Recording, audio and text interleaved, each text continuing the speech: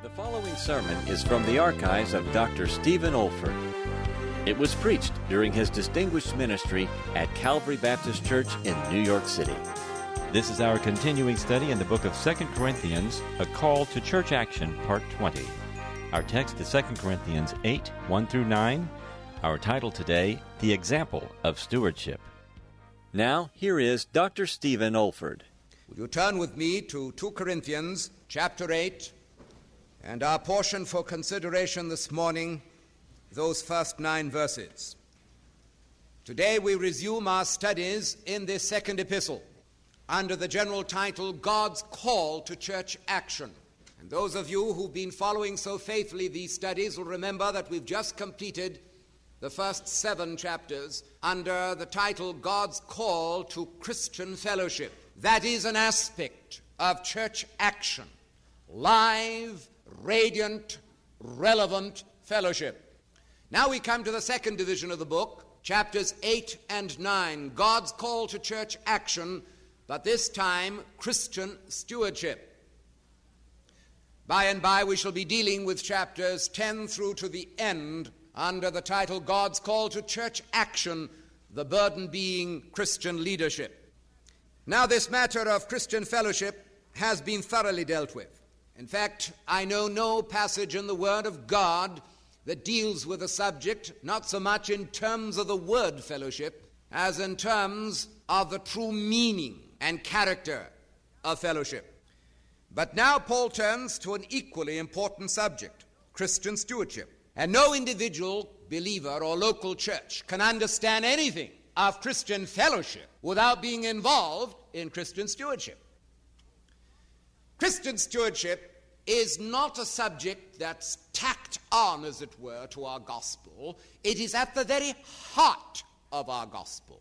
In fact, one of the greatest demonstrations of that fact is in the first epistle of Paul to the Corinthians, where having lifted his readers to the highest heaven in the greatest exposition of the truth of the doctrine of the resurrection, and having climaxed that argument of his with the words, "Thanks be unto God, which always gives us the victory," which gives us the victory through our Lord Jesus Christ. He moves right on and says, "Therefore, my beloved brethren, be ye steadfast, unmovable, always abounding in the work of the Lord, for as much as you know that your labor is not in vain in the Lord," and without a break in the original goes right on and says, "And now concerning the collection."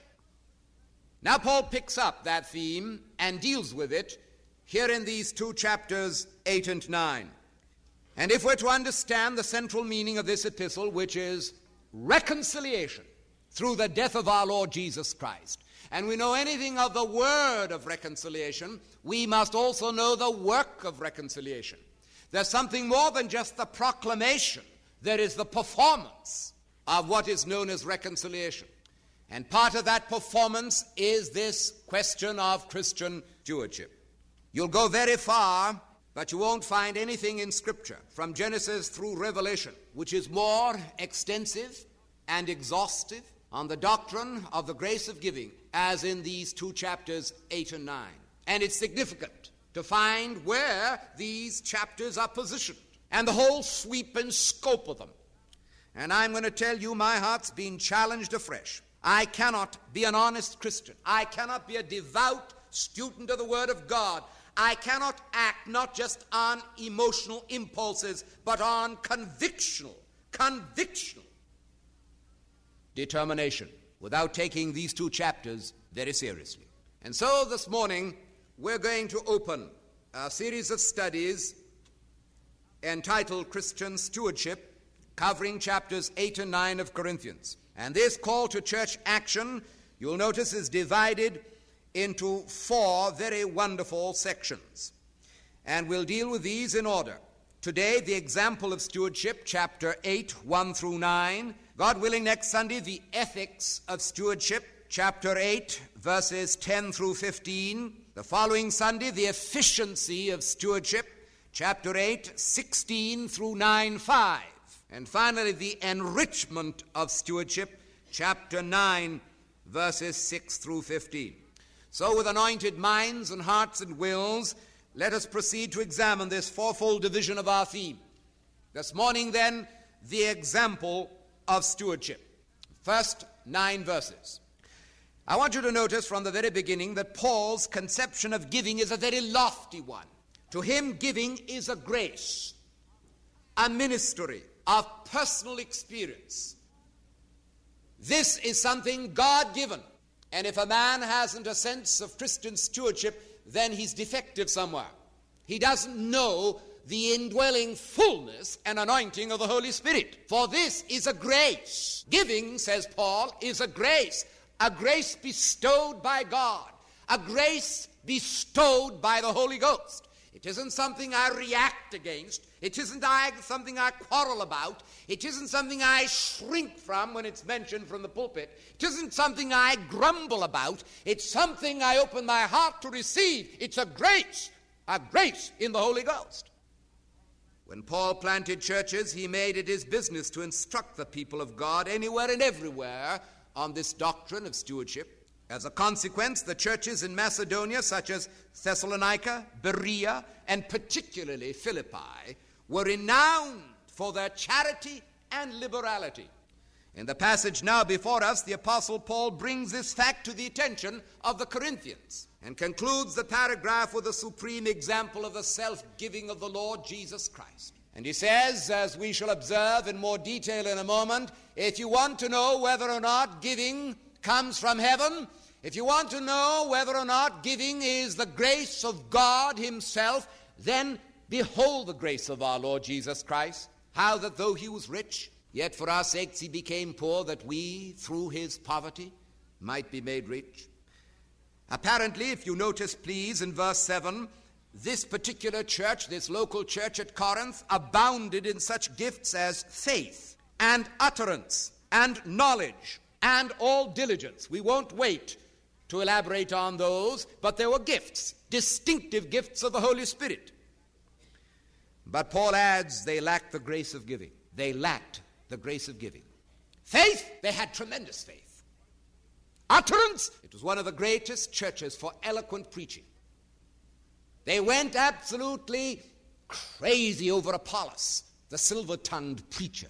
Diligence, they were always at it. Knowledge, why? They reflected in some way the very philosophical understanding of reality transformed by the gospel of the Lord Jesus Christ, and they exalted knowledge.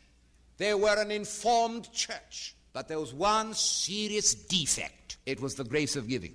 And so Paul brings them into confrontation with 2 outstanding examples in order to stir in them a sense of responsibility and accountability in this matter of Christian stewardship. And this is our burden for this morning. Let us look at the examples and learn the lessons that God would teach us. Example number 1, the example of human giving. Verse 1, moreover, brethren, we do you to wit of the grace of God bestowed on the churches of Macedonia. Now, the New English Bible makes this a little clearer by rendering the text as follows. Read your authorized version as I read the New English Bible here. We must tell you, friends, about the grace of generosity which God has imparted to our congregations in Macedonia. Yes, Thessalonica, Berea, Philippi, and other churches. As Paul has indicated already in his first letter to the Corinthians, the occasion of this interchurch money-raising program was necessitated because of the poverty which had stricken the mother church at Jerusalem. Through persecution and privation, they had come in desperate need of aid from outside. And the churches in Macedonia had heard about this, and they had risen nobly to the challenge. In fact, they completely overwhelmed the Apostle Paul. He couldn't just fathom it all. The sense of surprise comes in the original again and again in the verses of these 2 chapters. He was so overwhelmed by the generosity of the churches in Macedonia. Now, says Paul, addressing the Corinthians, you do likewise. You do likewise. Then he proceeds to describe in detail the examples of this giving on the part of the Macedonians. And our procedure this morning is to take those 3 characteristics Show them in terms of the churches at Macedonia. That's the human example. Then take those three characteristics and apply them to our precious Lord and Savior Jesus Christ and see the divine example. Here is the first one. It was sacrificial giving. Notice again verse 1. Sacrificial giving. Moreover, brethren, we make known to you the grace of God bestowed on the churches of Macedonia, how that, verse 2, in a great trial of affliction, the abundance of their joy and their deep poverty abounded unto the riches of their liberality. That's an astonishing verse. Paul takes great care to show that it was not in circumstances of prosperity that the saints in Macedonia gave their liberal offering. Oh no, oh no. Look at the text again.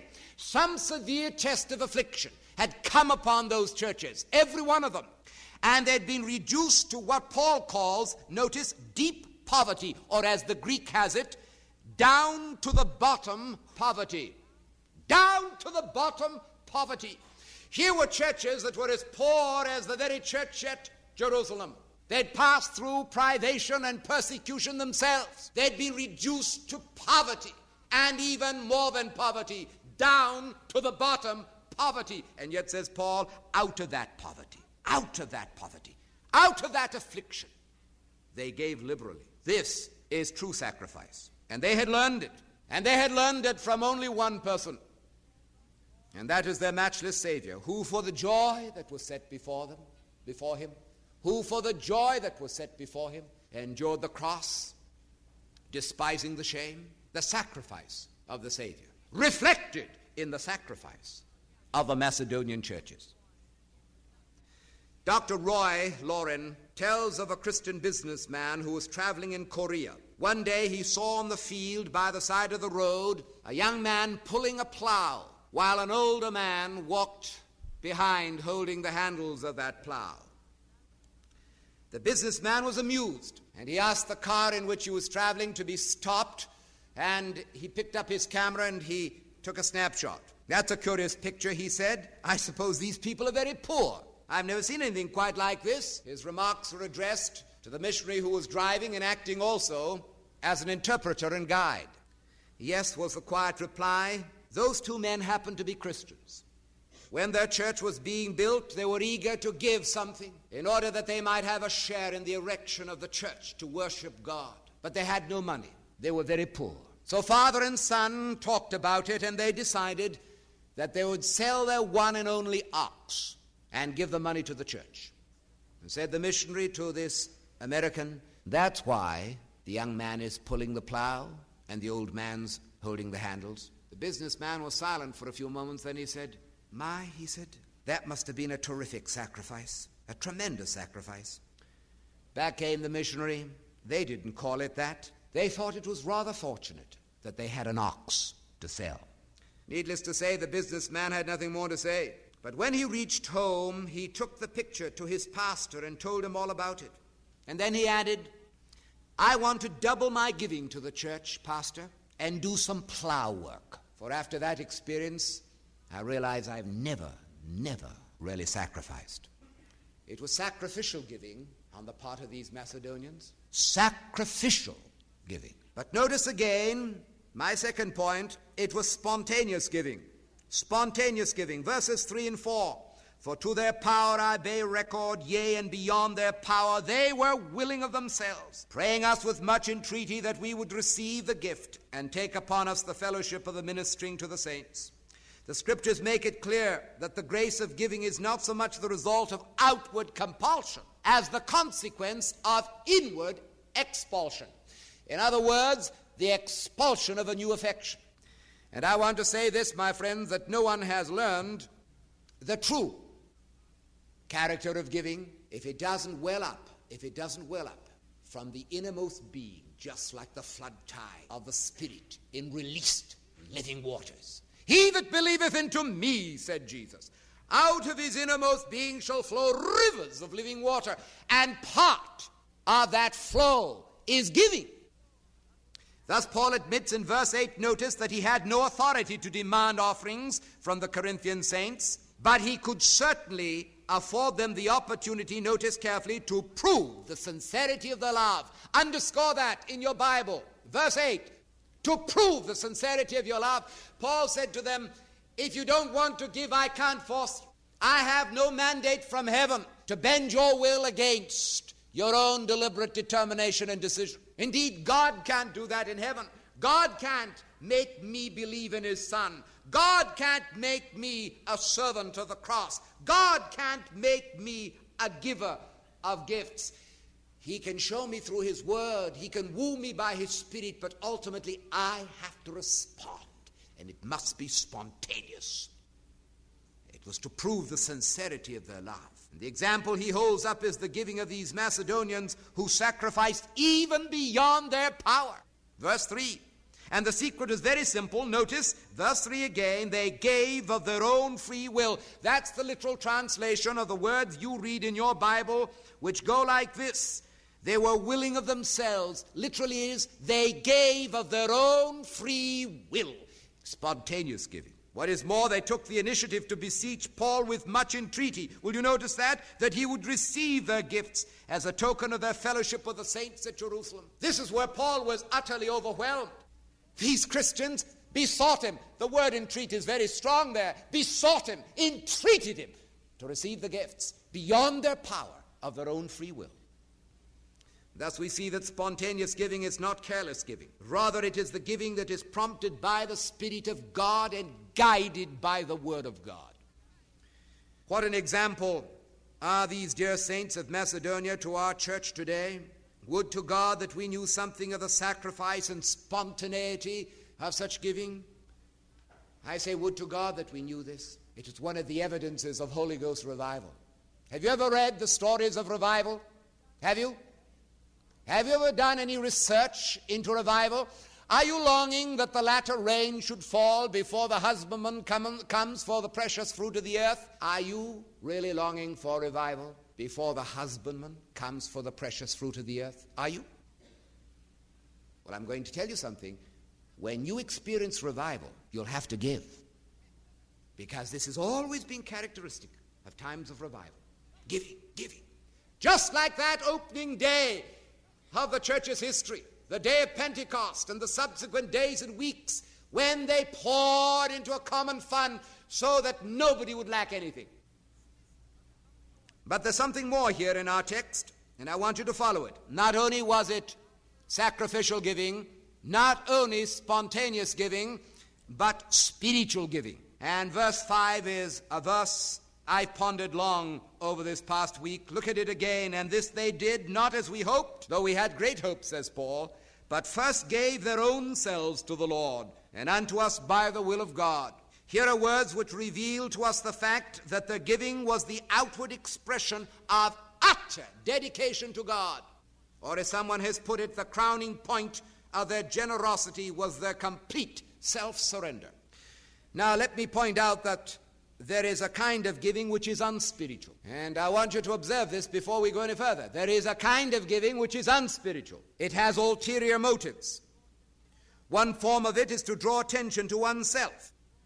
Such a motive the Lord Jesus roundly condemned in his Sermon on the Mount when he said, when thou doest alms, let not thy left hand know what thy right hand doeth, that thine alms may be in secret. What our Savior was saying was simply this: don't follow the example of these Pharisees and scribes who stand on street corners and blow their trumpets until everybody is paying attention and then say, I'm about to give a gift to the temple. Follow me and see what I cast into the offering. No, says our Lord Jesus Christ. That's an ulterior motive. That's ostentation.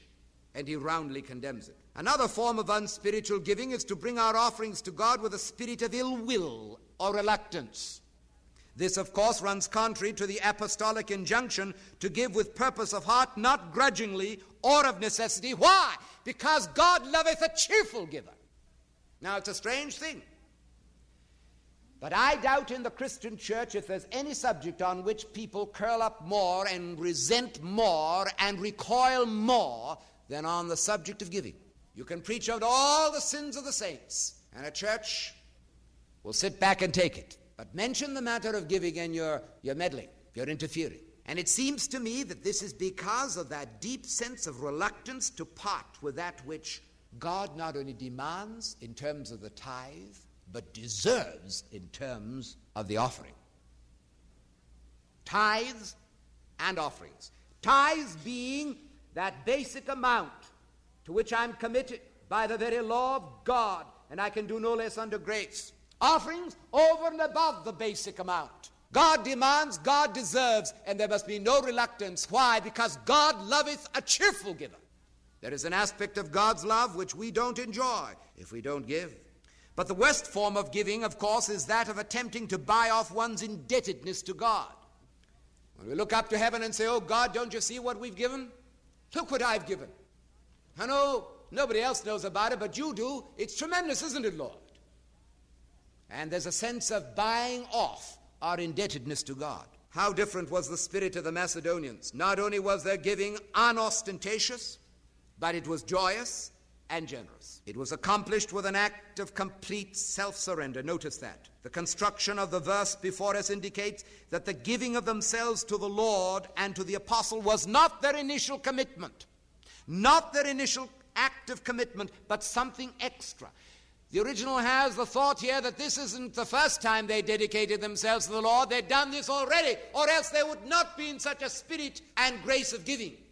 But seeing the need, they said, yes, we're going to give to the Lord, but lest it should be a paying off of our obligation, which is so easy to do. Yes, it's the easiest thing in the world for some people to write out a check and so salve their conscience. No, no, no.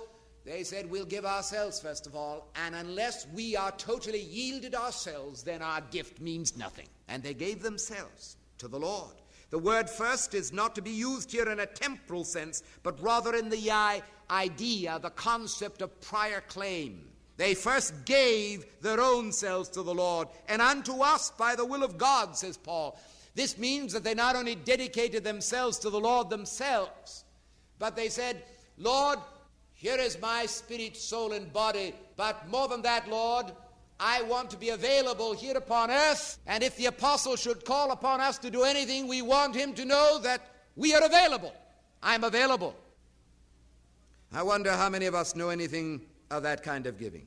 For I want to tell you that is spiritual giving. Spiritual giving. Once again, we exclaim what an example of human giving is depicted for us in these verses. And if we would ask any further question as to their secret, surely the answer is simply this. The manner of their giving was the measure of their love to Jesus Christ. I want to say that again. The manner of their giving was the measure of their love to Jesus Christ. It is said that when the British government sought to reward General Gordon for his brilliant services in China, he declined money. He declined all honors and all titles, but he did accept a gold medal inscribed with a record of his 33 engagements. It was his most prized possession. But after his death, the medal couldn't be found. And loved ones looked throughout his possessions, and still that medal couldn't be found, the most precious thing ever given him, and the most prized possession he himself acknowledged and recognized. They couldn't find it. But after some investigation, eventually it was learned that he had sent it to Manchester City during a severe famine with the instructions that that medal should be melted down, sold, and the money given to the poor. And under the date of its sending were these words, which I've jotted down here. The last earthly thing I had in this world that I valued above everything, I have given to the Lord Jesus Christ. That's giving. That's the example of giving. Sacrificial, spontaneous, spiritual. But now, says Paul, you haven't learnt everything yet. I have something else to share with you. Alongside of the human example of giving, we have the divine example of giving, and that's our closing verse. For in verse 9 he says, For ye know the grace of our Lord Jesus Christ, that though he was rich, yet for your sakes he became poor, that ye through his poverty might be rich. In this one all-embracing and matchless sentence, Paul shows that the Holy Spirit who prompted the Macedonians in their giving was the same eternal Spirit who energized our Master Christ as man to yield himself up to God without spot. In other words, Christ's giving of himself was sacrificial. Christ's giving of himself was spontaneous. Christ's giving of himself was spiritual. Look at those 3 points again as applied to our Savior. Christ's giving was sacrificial. For ye know the grace of our Lord Jesus Christ, that though he was rich, yet for our sakes became poor. The tense of the verb suggests that the fact of the incarnation, rather than the conditions under which he lived those 3.5 years of his ministry, or indeed those 33.5 years of his life, was uppermost in the apostle's mind. To the apostle, Christ became poor in the very fact and act of becoming man. He just couldn't get over the condescension and sacrifice of our Lord Jesus Christ, who became man, who contracted to the measure of a woman's womb to be born, who stepped into the stream of human history at its lowest ebb.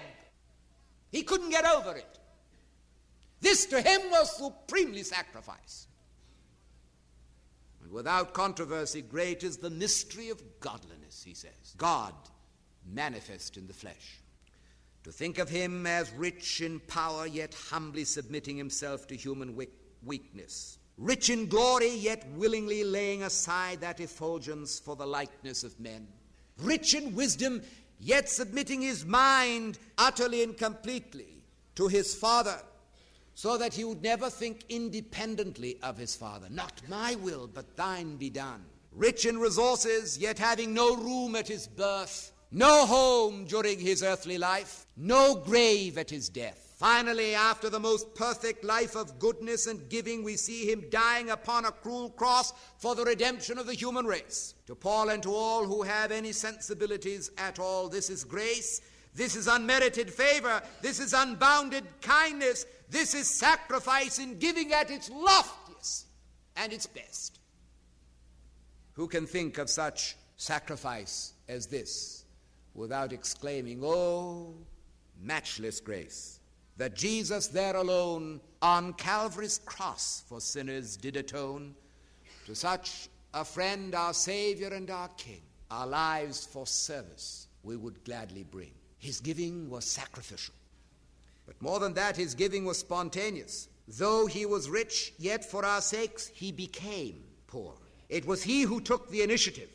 It was out of his love, his joy, his grace that he came. No one compelled him. This is why his self-giving was so precious to the Father. This is why his self-giving was so precious to the Holy Spirit. Paul argues this spontaneity of giving in that matchless chapter in Romans 10:6-7, when he says, "The word of righteousness speaketh on this wise, who shall ascend into heaven?" That is to bring Christ down from above. "Or who shall descend into the depths?" That is to bring Christ up again from the dead. "But what saith it? The word is nigh thee, even in thy mouth, that if we confess with our mouth the Lord Jesus and believe in thine heart that God hath raised him from the dead, we shall be saved." No man ever went up into heaven to bring Christ down. No one went into the depths of death, that is to bring him up from the dead. His coming from heaven and his rising from the dead were all of Jesus Christ. He took the initiative. It was ever and always out of his own heart. In other words, whether it's the condescending grace of the incarnation or the conquering grace of the resurrection, it's all of Christ. He took the initiative. It was his love, his joy, his grace, his initiative. It was spontaneous. This is heaven's standard of giving, and there is no substitute for it. No man merits a thing. Why? Because it's all of grace, unmerited favor, from beginning to end. He takes the initiative. He follows through. He consummates his work of redemption. Look at that, says Paul. Look at that. Ye know the grace of our Lord Jesus Christ, that though he was rich, yet for our sakes he became poor. But finally, notice that Christ's giving was spiritual. He became poor that ye through his poverty might be rich. It was entirely selfless, and with one objective only, that of enriching others. This is spiritual giving. If you ever want to test whether or not your giving is spiritual, always ask, to what end, to what object, for what purpose are you giving? Is it to bring satisfaction to your own heart, wonderful as that satisfaction is when God says, "Thank you, my child." I love a cheerful giver. But supremely, what is the object? What is the motive? To what purpose? Is it for the enrichment of others? Is it for the outreach of the gospel of our Lord Jesus Christ? Is it for lifting up broken humanity? Is it for making known the unsearchable riches of Christ overseas through his missionaries? Perhaps a story will illustrate what I mean by enriching others. In the days of the American Revolutionary War, there lived in Pennsylvania a Baptist pastor by the name of the Reverend Peter Miller, who enjoyed the personal friendship of General Washington. But in that same town there lived one man by the name of Michael Whitman, an evil-minded man who did all in his power to abuse and oppose the pastor. One day Michael Whitman was involved in treason and was arrested and sentenced to death. The old preacher started out on foot and walked no less than 70 miles on foot to Washington and requested to see General Washington. When he got to Philadelphia, he was ushered into the presence of the great general, and without any beating around the bush, he begged for the life of the traitor. "No," said Washington, "I cannot grant a pardon. I cannot grant a pardon for your friend." "My friend," cried Peter Miller, "he is my sworn enemy. He's done everything to oppose me, to abuse me, even to the taking of my life. My friend, he's my enemy. Yet I want his life. I want his life. Save his life." "What?" cried Washington. "You have walked 70 miles to save the life of an enemy? That puts the matter in a different light. I will grant the pardon." And he did. And Peter Miller took Michael Whitman from the very shadow of death back to his own home, no longer an enemy, but a friend forever. This is what Jesus did for you and me in his self-giving. He had no other interest than your salvation and mine, your enrichment and mine. "Greater love hath no man than this, that a man lay down his life for his friends." But he didn't lay down his life for his friends. He laid down his life for his enemies. Do you know the grace of our Lord Jesus Christ? Though he was rich, yet for our sakes he became poor, that we through his poverty might be made rich. What shall we say to such teaching? We have seen the highest example of giving and the gracious self-giving of our Savior. We've observed the same spirit of sacrifice, spontaneity, and spirituality in the giving of the Macedonians. Can we do anything less? Can I do anything less? Can you do anything less? 1,000 times no.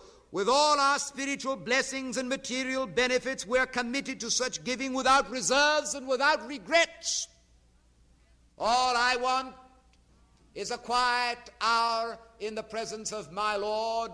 All you need is the same. When preaching has been silenced, when the congregation is no longer before us, where there's no sense of acting or appearing to perform before others, and stripped there in the silence of his presence, we sing again quietly to ourselves, "When I survey the wondrous cross on which the Prince of Glory died, my richest gain I count but loss, and pour contempt on all my pride. Were the whole realm of nature mine, that were a present far too small. Love so amazing, so divine, demands my soul, my life, my all." Let us pray. One quiet moment in God's presence for those listening over radio, for those of our own congregation here. I have sought in all the simplicity of a Bible exposition and application to confront my heart afresh and yours with that which is expected of us if we're truly Christian. Not just fellowship, but stewardship of time and energy and money and dedication for one of the greatest moments of opportunity in all history. A moment that's coming and going, and we can never redeem it. And I'm asking you, my friend, are you prepared to answer the call of God for sacrificial, spontaneous, and spiritual giving? First of yourselves, and then of your substance. Seal home to our hearts, dear Lord, thine own word, and grant that out of a deep sense of being taught by the Scriptures and by the Spirit, we shall be not just hearers, but doers, and that we shall be blessed in our doing. We ask it for Jesus Christ's sake. Amen. This is David Olford. You have been listening to a message from God's Word delivered by my late father, Dr. Stephen F. Olford, who went to be with the Lord in the year 2004. If you wish to learn about our online resources or learning events at the Institute for Biblical Preaching, our web address is olford.org. That's olford.org. You also may want to benefit from our online video training on expository preaching, which can also be found on our website. Thank you so much for listening.